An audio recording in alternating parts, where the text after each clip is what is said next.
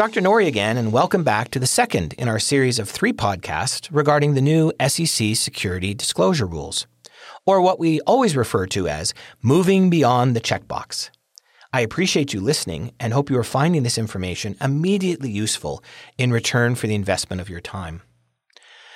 Now, some content. A premise underlying our interpretation of these new guidelines is the SEC is mandating clients to not just measure their effort to mitigate cybersecurity risk based on inputs, so much as they can provide proof of measurable success at containing risk within pre-established risk tolerances. They're asking companies to move from managing risk to governing risk, making it an active and ongoing regulatory compliance and reporting process inside the enterprise. And that is a significant shift. At a summary level, Regulation SK has been amended to include new Item 106 requiring companies to describe their internal and external processes, if any, for identifying, assessing, and managing material risk arising from cybersecurity threats. These take effect for fiscal years of public companies in the U.S. or foreign private issuers around the world, ending on or after December 15, 2023. They are also recurring annual filings. This new regulation does permit the inclusion of consultants, vendors, partners, or service providers who support your execution of these processes for your company if these actively supplement your internal efforts. That suggests that when you pick a benchmark partner like us, CyberCon IQ, whose patented and proven methods can help your organization manage its human risk profile to globally low benchmark levels when measured against peers, you may just want to highlight that in your filing. I know, enough commercials already. But do not be misled by the phrase, if any. For that is not really an option for any modern company, because no company is too small to be attacked or ever free from cybersecurity risk. The risk of a breach, since it will never be zero, is probably, for most of you, 100%. It means every company will at some point be attacked. And if that attack leads to a breach, they will need to disclose what strategies they had in place to actively govern and manage their cybersecurity risk to avoid a breach and why they weren't effective. This includes technical and human sources of risk, both of which must be comprehensively addressed. There will also be scrutiny on peer assessments between companies to ensure that you are doing everything that is likely expected of you as a competitor in a particular industry. As is always the case with most changes in mandatory disclosure required by the SEC, in the first year or two, there's likely to be a wide variance in the substantive content of these filings by various companies. Every industry faces a different level of risk, a likely different level of maturity among peers, and even differences in how and why they are targeted for attacks in the first place. However, the public nature of these disclosures will mean an obvious opportunity for the SEC, analysts, the media, and including cybersecurity experts to compare the scope and scale of cybersecurity governance and management processes and outcomes. This creates both a significant risk and a significant opportunity for any one company to either substantially impress or not with the content of its annual filings.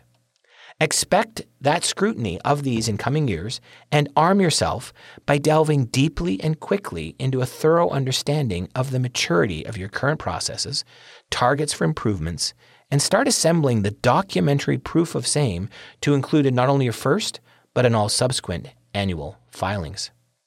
This will also require a closer cooperation internally between the security and compliance teams, obviously.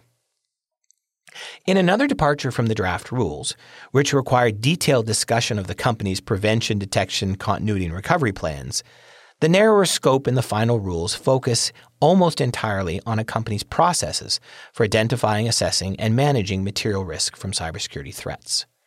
While still broad, we feel that this is a more manageable initial scope. But as already noted in our prior podcast, the lens to be used when preparing these filings are those of a reasonable investor, in quotes. You must make the sufficiency or defensible insufficiency of these strategies relative to the level of risk you are incurring understandable to a non-technical audience. And that is not easy to accomplish. While discussions may include technical details, it must not use deeply technical terms, but rather offer plain language reasoning suitable for an investor. With our deep understanding of plain language policy creation and implementation, we know the value of this approach.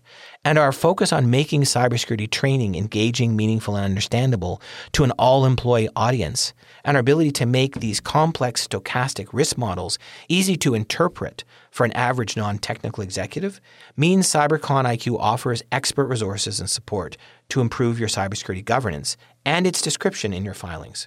In our evolving client experience thus far, especially under the new regulations, enhancing collaborative relationships between risk and compliance professionals and enterprise security teams must become an immediate priority.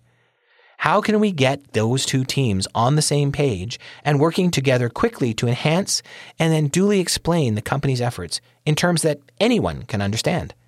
Can you create and sustain a security-first culture that will hold up to external scrutiny and which is defensible by proving evidence of a measurable reduction in your cybersecurity risk? Finally, the filing must not just address the strategy itself, which is the role of senior management typically, but also the company's engagement with and the specific role the board of directors plays in setting and monitoring this risk to ensure it's within overall corporate risk tolerances. The SEC has clearly put forth the premise that cybersecurity compliance must be a top governance priority now. You are going to have to prove to the SEC that you are taking these new regulations seriously. Initially, the draft rules considered mandating public company boards to have designated and disclosed cybersecurity expertise, in quotation marks, within its ranks. Not that we necessarily knew what that meant. Also dropped were more intrusive requirements around disclosure of the frequency of board or committee discussions on cybersecurity. While these requirements were relinquished this time around, they give us all insight into just how seriously the SEC is taking this regulatory shift by expressing its intent to hold companies more accountable for showing actions and results rather than simply effort. In light of that, our best advice is to proactively define and describe board oversight versus management control as part of your first annual filing. Adding this resident expertise to the board permanently or by selectively making it available from external resources as needed should be seen as an investment in alignment to both the spirit and eventual intent of these new regulations. So as we wrap Episode 2, there's lots to consider regarding your forthcoming 10K annual filings on cybersecurity strategy and risk governance.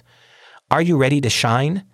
If you are not currently using our human defense platform, your organization is not getting the benefits of our patented, proven protection, soon to be appearing as benchmark low rates of human factors risk in other companies' public filings.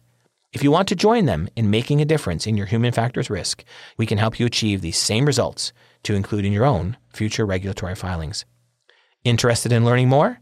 Reach out to sales@cyberconiq.com or check out our online demo today. Thanks for listening, and we'll see you soon for Episode 3. This episode of IQ for You was produced by me, Adam Dashu, with special thanks to our host and content developer, Dr. James Norrie. All rights for this podcast are reserved to CyberCon IQ Inc., and you can listen to this podcast for free on any of your favorite platforms or by visiting us at cyberconiq.com.